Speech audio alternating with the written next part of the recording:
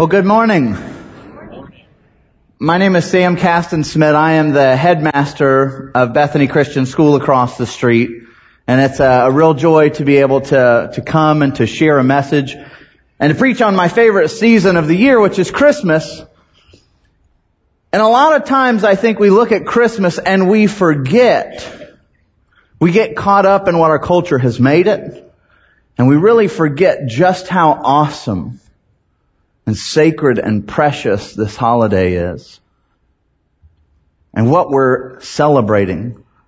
You know, when I first heard about the tragedy that happened at Sandy Hook, it was kind of like, it was mind-numbing to think of the kinds of evil that men could do, to look at pictures of 6 and 7-year-olds, precious and cute faces, to hear Matt read a list of names that as a headmaster, probably 3 out of 4 of every one of those names draws up an immediate face of a kid who's got that same name across the street. We live in a world that is broken in a million different ways. And it creates this longing in us that this is not right. There has to be something better. How in the world could we live in a place with this much brokenness and this much pain and this much hurt? And Christmas is God's answer to that problem when He is going to send His Son to come into the world, into Bethlehem, into a stable, into a manger. And in that manger is the solution to all of our remedies. He's not a God who's distant from our pain. He's not a God who can't relate to that hollow, gut-wrenching feel of how awful humanity can be at times. He is a Father who knows what it's like to lose a son.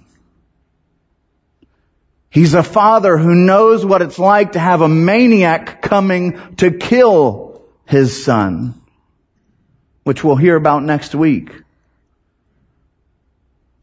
Our God knows this. And let me tell you, the gift that He gives when Jesus comes in flesh, laid in a manger, is God's pronouncement that all of that sin and death and hell is done with. And here is the remedy, my son. And so when I hear about the people from the school taking Christmas decorations down, it's doubly devastating, because the solution to this is to double down on Christmas. To double down on the fact that God has loved us so much that He gives His Son to remedy the heartbreak. So today we're going to talk about a costly Christmas. As Matt said, in the passage that we're going to read about today, there's 2 names that are given for Jesus. And I would argue that they are the 2 most costly words in all of Scripture. Emmanuel and Jesus. So we'll start with our passage, and let's just read this through Matthew 1:18. Now the birth of Jesus Christ took place in this way. When His mother Mary had been betrothed to Joseph, before they came together, she was found to be with child from the Holy Spirit. And her husband Joseph, being a just man and unwilling to put her to shame, resolved to divorce her quietly. But as he considered these things, behold, an angel of the Lord appeared to him in a dream, saying, Joseph, son of David, do not fear to take Mary as your wife, for that which is conceived in her is from the Holy Spirit. She will bear a son, and you shall call his name Jesus, for He will save His people from their sins. And all this took place to fulfill what the Lord had spoken by the prophet, who is Isaiah, saying, Behold, the virgin shall conceive and bear a son, and they shall call his name Emmanuel, which means God with us. And when Joseph awoke from sleep, he did as the angel of the Lord commanded him, and he took his wife, but knew her not until she had given birth to a son, and he called his name Jesus. So in this passage, if Tom preached an awesome sermon on Father's Day about the cost of Joseph, So I would encourage you after the sermon to include that in your worship today, to go back and to listen to the Father's Day sermon where we talked about Joseph. But today I want to focus on these two profound names, Emmanuel and Jesus. God with us and Yahweh saves. Incredibly meaningful. The Christmas holiday is amazing because of what is held in those two names. But before we get too farther, I want to build why Christmas is hard for some people. I came across this poll recently. It was on CNBC News, and they found that 45% of American adults would prefer to skip the Christmas season altogether because it's a source of too much stress that places too much of strain on finances, on work, on our relationships. And I would be willing to bet that there's probably somebody in here who can relate to that. Who can look at the Christmas season and say, man, this is really, really stressful. I can tell you in my own family, and I come from a family that is interesting. I can remember being raised up, and I had a wonderful Christmas, with the exception of one Christmas where I got thrown out of my home. An entirely different story. That would be a cliffhanger for another sermon. But I can remember my parents went way out of their way to make Christmas extremely, extremely special. Every Christmas I was so excited, but the older you got, the more you felt like Christmas lost its magic. It lost its specialness the older you got. And so you start thinking to yourself, okay, well, Christmas is starting to be done for me. I'll just make it special for my children. Or I'll just make it special for the little guys around me. And we forget what the whole purpose of Christmas is. It should never diminish. It's a magical, amazing holiday. But what do people do during Christmas? You look at what just happened at this school, and it's made all the more tragic. Why? Because it's Christmas. And everyone's thoughts immediately go to, my goodness, what's it going to be like for that family as they go to open presents around the tree? Some of those will never be unwrapped. At least not by the person who they were given to. That makes it all the more sad. Loneliness is amplified at Christmas. Why? It's because during this one day, this one season during the year, we kind of get a taste for what we're meant for, what we're made for relationship and everything to be good and joyous and peaceful and loving. And when anything is even slightly out of accord with that, it makes Christmas so devastating to some of us. My mom would devote tons and tons and tons of resources to making sure that our Christmases were incredible. If you come to a Caston Smith Christmas, there's going to be the tree. There's going to be the decorations. There's on every conceivable open space, she has some kind of Christmas knick-knack about the nativity or Santa or elves or something. The whole house is decked out in Christmas. She goes to incredible lengths to make sure that the meal is coming well, that the presents are going to be exciting for all the grandkids. And it never fails that when Christmas Day comes, my interesting family we'll have some event where one brother gets mad at another brother or storms off or something doesn't go exactly according to plan. And my mom is totally devastated. And then we hear the speech, "This is the last time I ever decorate for Christmas." The same is true in a million different ways for every family in here. My brother Mike is a manager of a Supercenter Walmart in Atlanta. December is not his favorite month. There's so many people, I've heard from parents now that we're re-enrolling, and the truth of the matter is we're in hard financial times, and it's like, man alive, the stress of having that on top of Christmas and the finances that are involved here. How am I going to make this work? My kids expect this, that, and the other for every Christmas, and this year, because things are a little tighter, we're going to have to be disappointing. And Christmas is something that we know is so special that when the slightest thing is out of rhythm, it's devastating. It's a taste, it's a picture, it's a glimpse of heavenly things. So when anything pulls our feet back down to this earth, it makes Christmas harder. Why? You know, the funny thing about Christmas, and it's the way humanity works. It's really pretty hilarious. Every single thing that you and I struggle with when we come to the Christmas season, where we think or even entertain the thought, man, I wish we could just skip it all together. What's the cause of that? It's the slavery that we have to work. It's the slavery that we have to finances. It's the slavery that we have to broken relationships. It's the slavery that we have to expectations and envy and everything else that comes with a fallen humanity piles on top of our back, drives us into the ground come Christmas when everything is supposed to be heavenly and it's just not, because of all this baggage that is put on top of man's shoulders. And the great irony is, Christmas is the announcement from God of the remedy to take care of all of that stuff once and for all. To fix and restore relationships, to save you from the cycle of vanity where you work and slave and nothing can save you from the grave. And here comes this baby in a manger that lays himself out and gives himself entirely to save us from that. And the great irony is that half of us look at Christmas and go, man, life is too hard. I want it all gone. And we neglect the fact this is when we celebrate the cure. In that manger is the cure for all of your ails.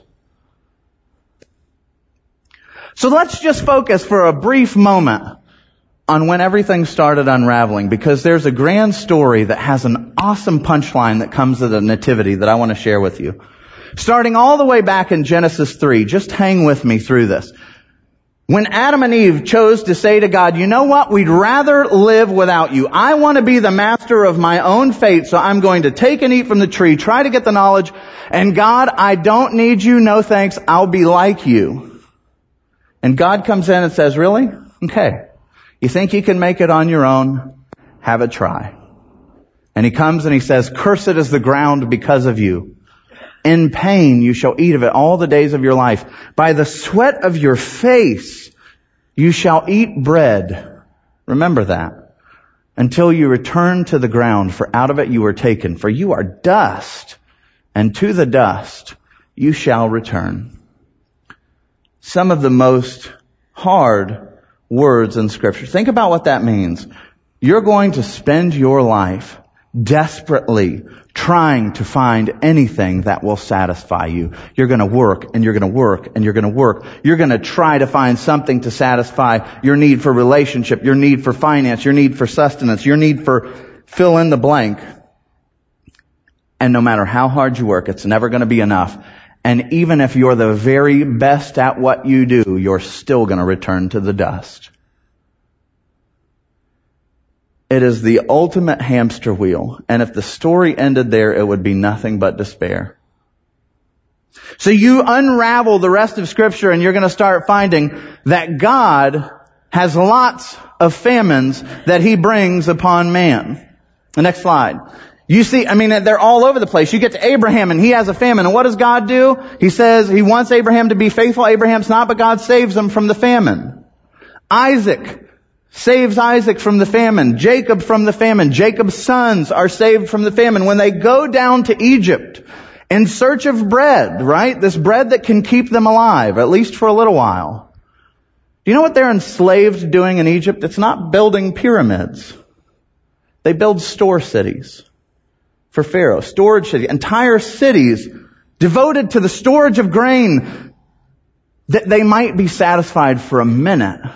They go out into the wilderness. There's no food. There's no water. What does God do? He rains down bread supernaturally. You look at Ruth, a famine that's devastating, but God saves her and the family. David has a famine. Elijah has a famine. Elisha has a famine. Nehemiah has a famine. And every time God comes to their rescue, And Solomon is so upset with the way that this works, how we slave and slave and slave and slave and can't get ahead. He writes this in Ecclesiastes. He says, all the toil of man is for his mouth, yet his appetite is never satisfied. In Deuteronomy, God gives us the reason. This is why you have famines. This is why you have longings. And he says, Moses says, he humbled you and let you hunger and fed you with manna that he might make you know that man does not live by bread alone, but he lives by every word that comes from the mouth of God. Jesus will repeat that later after he has to fast for 40 days.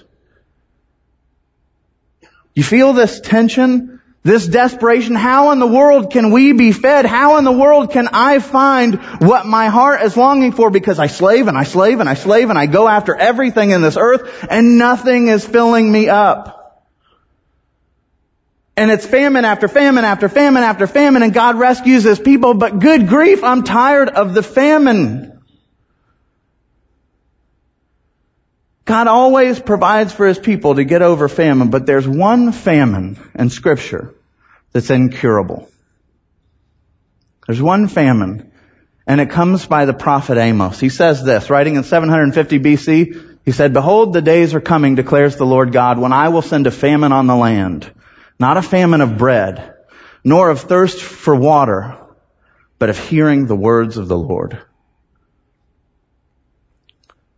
God can rescue from the famines of bread, from the famines of water, from the famines of broken relationship, from the famines of pain and hurt and divorce and everything that we struggle with. But there is one famine that we can never recover from, and it's a famine of hearing the words of the Lord.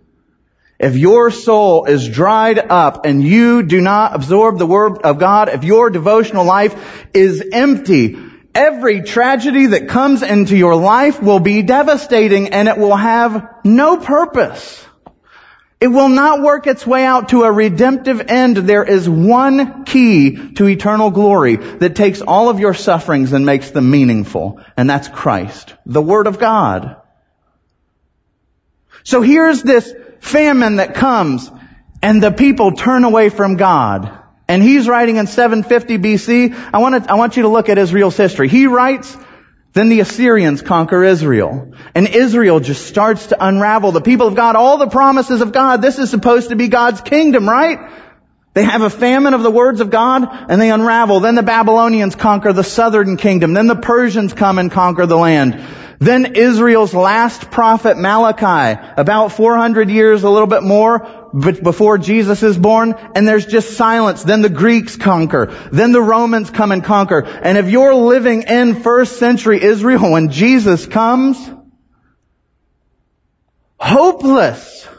God is silent. He's not in this. He has left us. We are in famine. We have been passed from one foreign dictator to the next.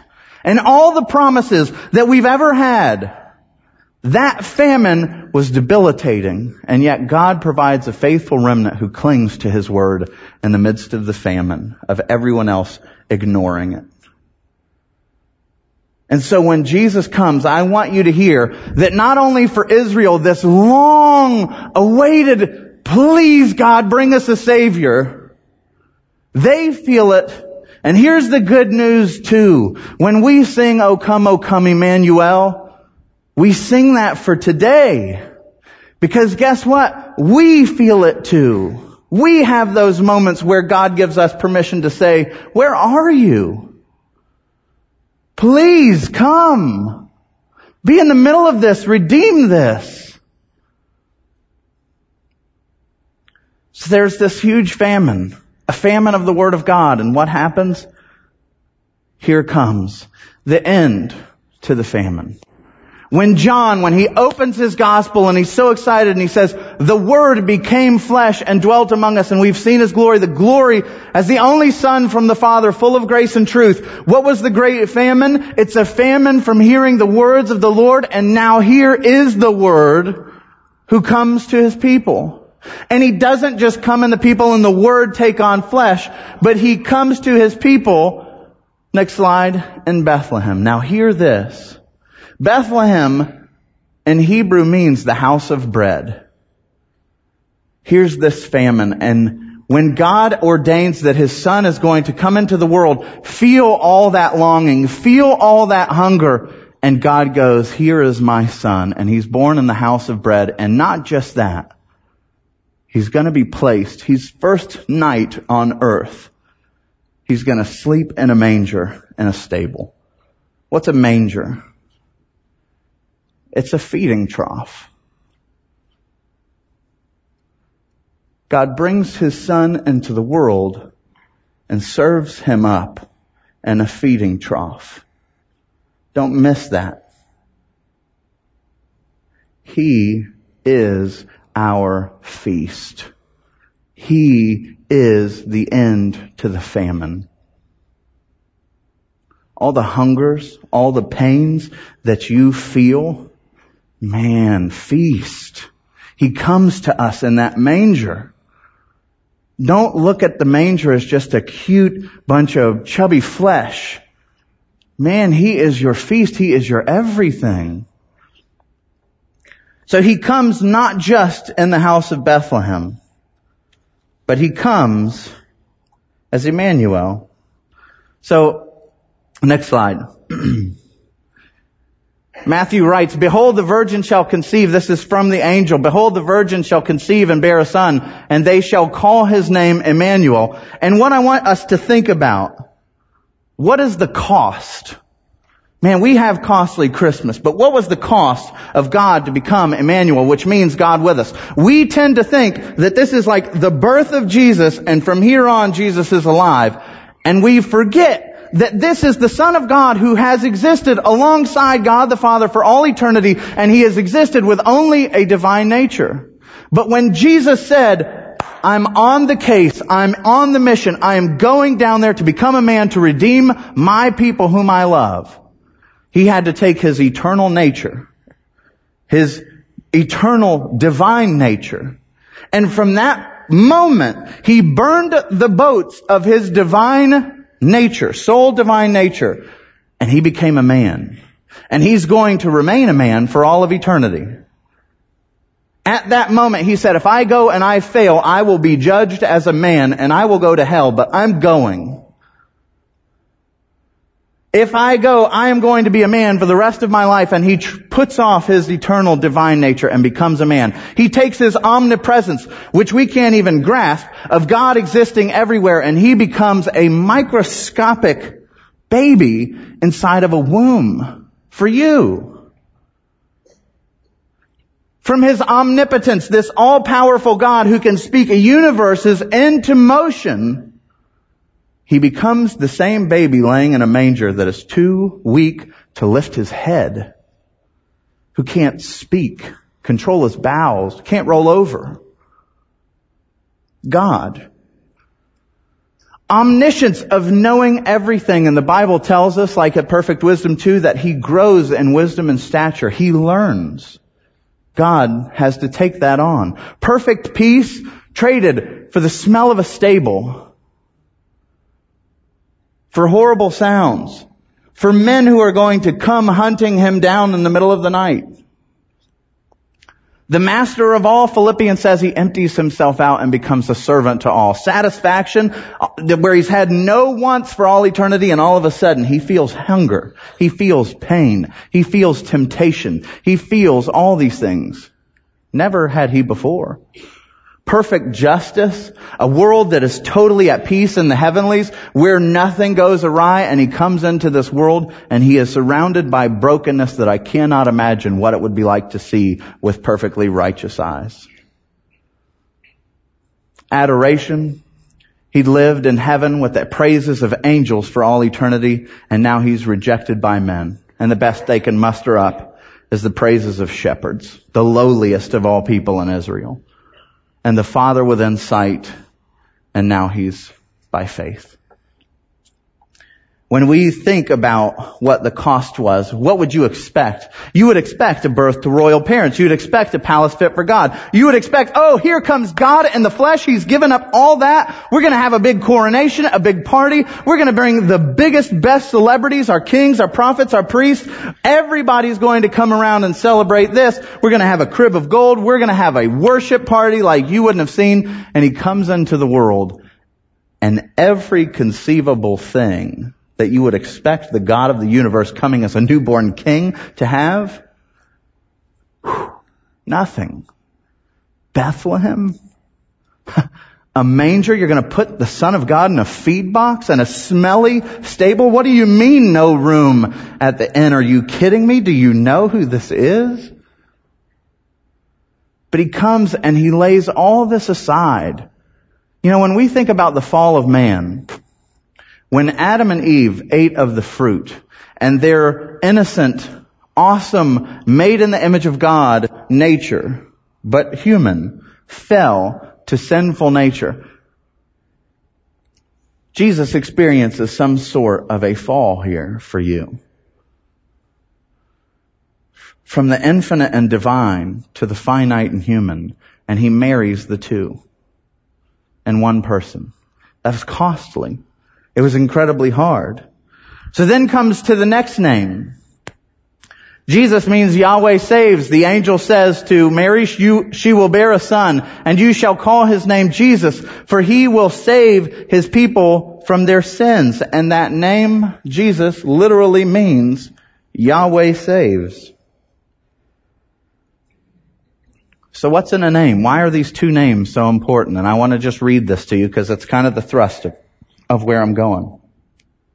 In the name Emmanuel, we see that God became a man like us so that he could dwell with us.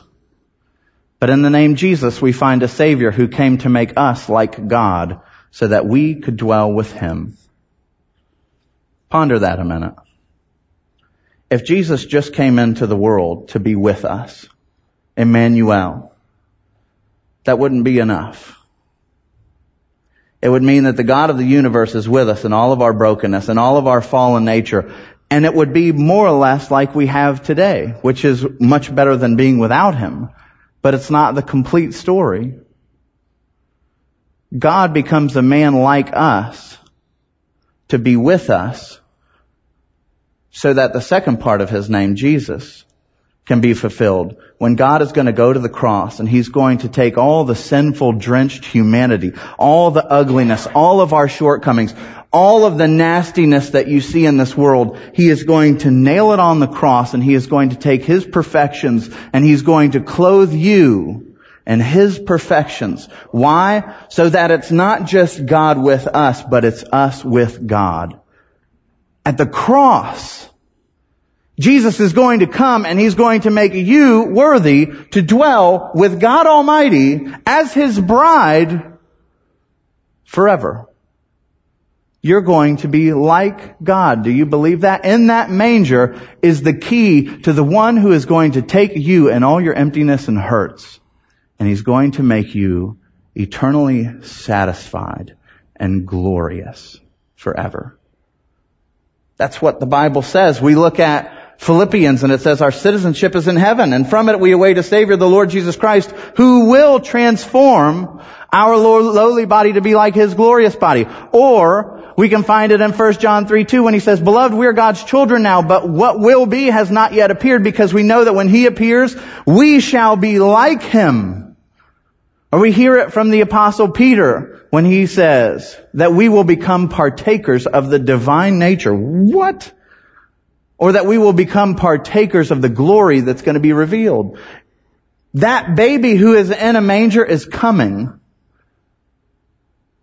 so that you can share in the glory that he had just left. That baby comes to be like us so that you could have and partake of the divine nature that he just left behind. The descent, the plummet into this world to become Emmanuel and Jesus is phenomenal. Those are the two most costly words in Scripture. And he's not done. He's not done by a long shot. In the gospel story, we learn that Jesus took on a human nature in order to die for us so that we might become partakers of the divine nature and live for Him. It's a huge, stunning, awesome exchange. It's the greatest Christmas gift.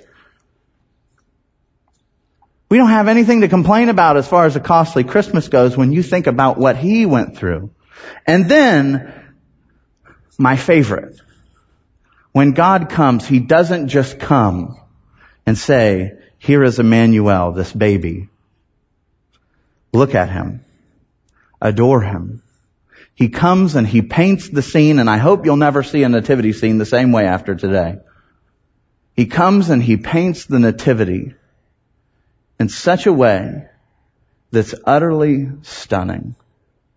And all of the humiliation that Jesus bears, God is going to paint this remarkable picture of His ultimate glory. So I want to walk you through that. This is what I think of when I think the beauty of Christmas. They start in Bethlehem, and what is Bethlehem known for? Well, its word means the house of bread, but if you go back all the way to David, we know that Bethlehem was the place where they raised up flocks. David was a shepherd boy from Bethlehem. So if you lived in first century Israel and you traveled from Jerusalem on the way to Bethlehem, on the way you're going to see the shepherd's fields. And you're going to see massive amount of fields, and you would have seen huge numbers of flocks, and you would have seen towers where shepherds would have stayed. Why? Because Bethlehem is a 5-hour trek from Jerusalem. Jerusalem was a cosmopolitan city, so the place where they needed to raise up their flocks, where they would have daily sacrifices, they would get those animals from Bethlehem. Do you think it's an accident that the Lamb of God who comes to take away the sins of the world is going to be born in a stable of Bethlehem?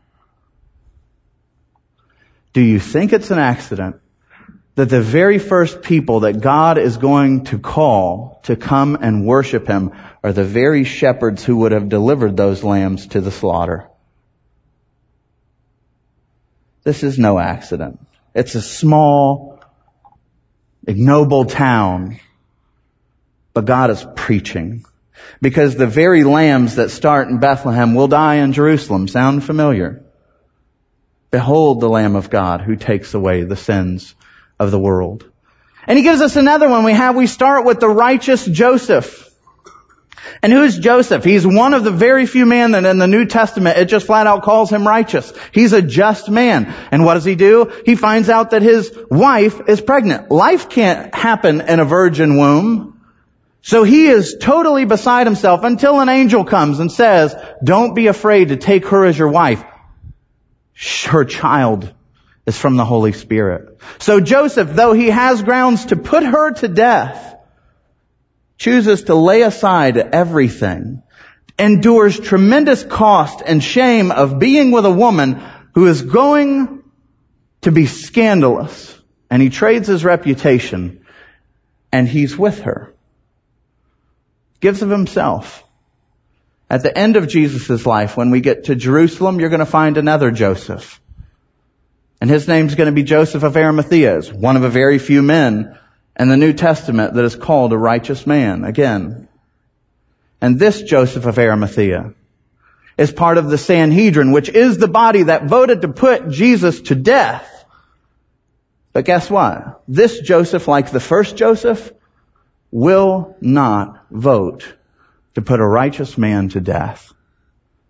And to fulfill the scriptures, because Isaiah 53 says that the Messiah would come and he would have a grave with the wealthy and the wicked. Here's Joseph of Arimathea, a member of the Sanhedrin, very wealthy, hugely respected. When Jesus goes to the cross, he takes all of that and dumps it aside. I am going to be the one who claims that body. I am going to be the one who fulfills the prophecy that says that he is going to go into the grave of a wealthy and wicked man. Mine. He got it. And he goes and he takes down Jesus' body, and it says that they wrap his body and they put it inside of a tomb, and Scripture gives us really, really kind of cool language. It says it's the tomb in which no man had ever lain. Joseph is going to put Jesus' body in a virgin tomb. And moving on, we see that what we typically see is the stable. If you see nativity scenes, almost always they're like 4 posts holding up a wicker basket on top of it or something, right? But if you go and you study this, it's not that at all. The stables that you would find in Bethlehem, like this is underneath the Church of the Nativity, where they believe and are pretty certain Jesus would have been born. You go in there and it's this network of caves that are hewn into the side of rock. Or you look out in the Bethlehem fields and you see scenes like this where the flocks are on top of rocks, but inside are these stables that are hewn out from the rock. And then we get to the end of the story. And what would a first century tomb look like? Like a first century stable. Or here's the Tomb of Kings, hewn into rock, and they would put bodies in there until their bodies decomposed. They would go back in, they would take their bones, they would put them in an ossuary box, and they would put them up on a hill or keep them with the family. Are you seeing some similarities here? Next. At the beginning of this, we find out that Jesus is going to be wrapped up in swaddling clothes, linen strips. Literally, that's what he would have looked like. A baby with all of his appendages put to the side, and he is going to be wrapped up. You know where I'm going with this? Because when Joseph and Nicodemus come, they're going to take Jesus' body, and they're going to wrap it in linen strips.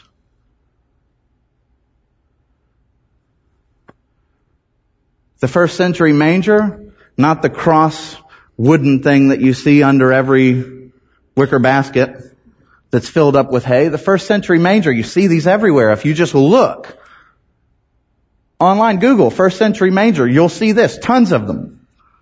It's a limestone feeding trough that comes out, and they would carve out the top and they would put food on top of it. It's about yay high. And they would carve it out. And this is what Joseph and Mary, when the bloodied baby Jesus is born and his body is wrapped, they lay him down into the stone manger. And what does a first century tomb look like? That's where they would have laid a body. A big rock bed. They even give them nice little pillows, or one for a child. This one I took in the garden tomb. I took that picture. But it's a stone bed hewn out where you would lay a body.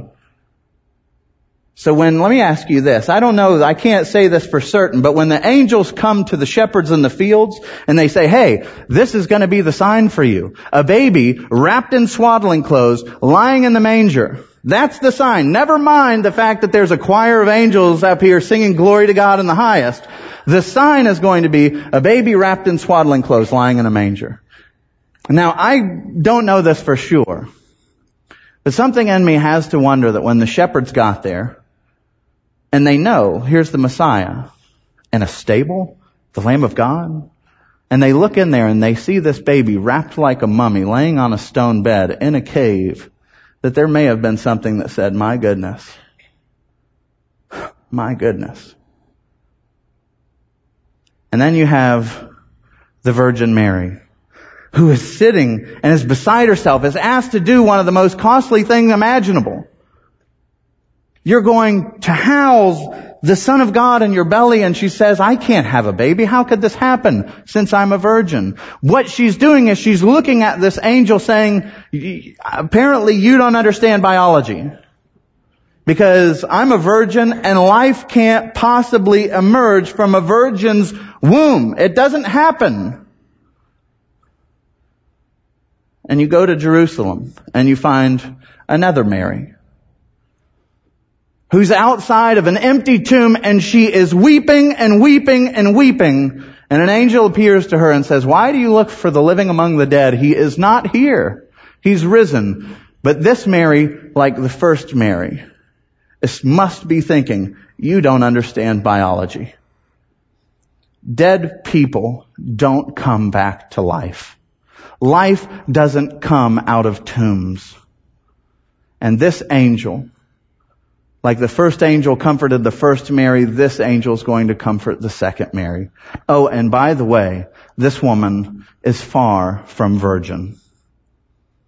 She is a demoniac. She's probably a prostitute. She is the lowliest of the low. But you know what? That little baby who came in a manger, bloodied body, wrapped in linen strips, came into the world so that Mary could find utter satisfaction and peace for all of her desperation and fulfillment for all of her longings. When you look at the manger, that is worth worshiping God. And that is the gift that comes to all of us. And you wonder, why start with such a humiliating picture? And take this. If you're going through something in your life today that says, God, why in the world I follow you, and yet I feel like I am being dragged through these unbelievably humiliating circumstances. When I look at what we just saw, and I see God painting the nativity in such a beautiful way, my first instinct is to think, my God, this is your son. Why in the world would you put him through such humiliation? Until I see that in the middle of all the circumstances of that humiliation, God is painting the framework for his glory. The same is true for you. If you're walking through humiliation, if you're walking through longing, if you're walking through desperation, your remedy is lying in that manger. That is why Christmas is worth getting excited about. I want to close with a poem that I wrote. I know this is kind of bold, and if it's terrible, just pretend. It's called An Angel's Perspective. It'll be about 4 minutes long. It's a bit long. But I want to read it. Because Christmas and the Christmas story is so triumphant. So I wrote this from an angel's perspective. What would it have been like to be an angel alongside the throne of God who sees all this story unfold? What would it have been like? What would that angel have said? And here's my attempt at it. Seraphs surround the glorious throne, roaring their never-ending song. Holy is our mighty God who was, is, and is to come. The unimaginable splendor radiant from his throne, his blinding robe of righteousness, yet his face was never shown. From the dawn of all creation I had shielded my face with wings, unworthy to share in his glory, this one to whom heaven sings. Only one creature was destined for glory. They all betrayed our wondrous King. They ruined the image he gave them, and now they worshipped created things. Then the unthinkable happened. My King set aside his crown. He took on flesh and helplessness. The mighty God came down. But it wasn't with sword or judgment. It wasn't with harsh decrees, but a neck too weak to lift or turn and a mouth that could not speak. No room? A stable? A feed box? Why don't they understand the God from whom I hid my face has now become a man? Once awestruck by his glory, now overwhelmed by his grace, yet none revered his coming, only shepherds filled this place. A bloodied babe in swaddling clothes was a sign for them to tell. The baby in the manger was born Emmanuel. I was charged to care for Jesus as he grew in knowledge and skill. The little boy who surprised the scribes knew that he'd be killed. The ugliness of this broken world fallen man can't fully know, yet the Holy God walked these streets and proclaimed man's only hope. I was there with him in the Jordan when the Father praised his Son. I ministered to him in the wilderness when Satan's testing had been done. I saw the religious men mock him as they sought God's favor through law. Yet the lowly and broken he cherished, my master, a servant to all. Then one night all hell broke loose. With torches they came in the night. One friend offered a traitor's kiss and one friend started to fight. I could have put a stop to it all, for I can kill thousands of men. But Jesus had embraced his fate. He would suffer for his people's sin. Long before his mission launched, I was commanded to stand aside. No ministry to my God, my King, as his flesh was ripped open wide. I saw the thorns, the scarlet robe, the rod across his face. I could not even conceive what could be worth this cost of grace. Then I witnessed a horrible sight. The King of righteousness became sin. The beautiful one became disgusting, and the Father punished him. A torment stored up for rebellious men was released upon my Lord, and because he was forsaken, the fallen man's restored. He was all alone going up the hill where they pierced his hands and feet. They lifted high the wooden cross, and he filled the mercy seat. Atonement, salvation, and righteousness cost. The mighty God had died. Blood and water cleansed the race as soldiers pierced his side. The bloodied God was wrapped in linens, just like he emerged from the womb. The great tragedy, the injustice, my God was laid in a tomb. I raced home to find my comfort, and I rushed to the Father's throne, but he joyfully commanded me, go and roll away that stone. In a moment I raced back down and I rolled that stone away. Victory, victory, my Lord is risen. My God defeats the grave. He destroys death, conquers sin, and releases those in prison. Dear woman, do not weep. Your bridegroom, he is risen. Hallelujah. What a Savior. He secured their second birth, once from the womb of a virgin, then again from the womb of the earth. Now men surround the glorious throne, joining in the never-ending song, holy is our mighty God, who was, is, and is to come. The unimaginable splendor, radiant from his throne, and his perfect robe of righteousness, by grace, is now their own. Let's pray. Father, Lord, I thank you for this Christmas. I thank you for those two names and thinking of all that cost you. Jesus, Yahweh saves, and Emmanuel, God with us. Lord, help us not to go through this Christmas and think about all the things that are just the overflow of the joy that is central in what is lying in that and who is lying in that manger. Lord, to think of all the cost that you come into this world as a baby to be killed. You come into this world to cure and to fulfill our deepest longings. You come into this world so that you can say to the parents and the families and the friends of those kids at Sandy Hook Elementary that you've walked in their shoes, that you've secured their path. And Lord, we thank you that we all have the promise that we will be like you, that our tears will be wiped away, that our hungers will be quenched and our thirst will be quenched. And Lord, we will have perfect relationship and no more striving in vain, because everything we invest in you will last forever. Amen.